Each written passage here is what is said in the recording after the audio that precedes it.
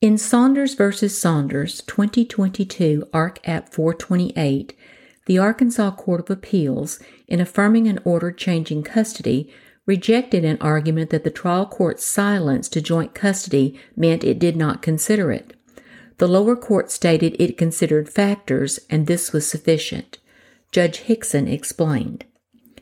Kelly argues on appeal that the circuit court failed to consider joint custody in contravention of the statute favoring joint custody.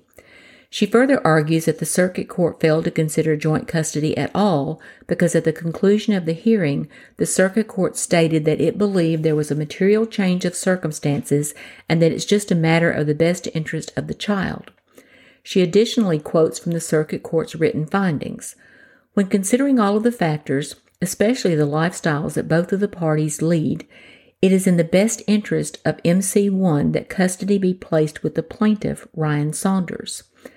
Kelly alleges that these two statements show that the circuit court failed to consider joint custody as required under the statute and argues that we must therefore remand the matter for retrial. We disagree. Even though our legislature has amended Arkansas Code Annotated Section 913-101 to state that an award of joint custody is favored in Arkansas and that a circuit court must consider joint custody in making an award, joint custody is by no means mandatory under the statute. See Allen v.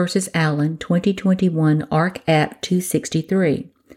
The statutory preference for joint custody does not override the ultimate guiding principle that the best interest of the child is the pole star for a custody determination. Here, the circuit court expressly stated that it considered MC1's best interest in modifying custody and that it considered all of the factors, which necessarily includes an award of joint custody under the statute. As such, Kelly has failed to show reversible error. End of quote, end of decision.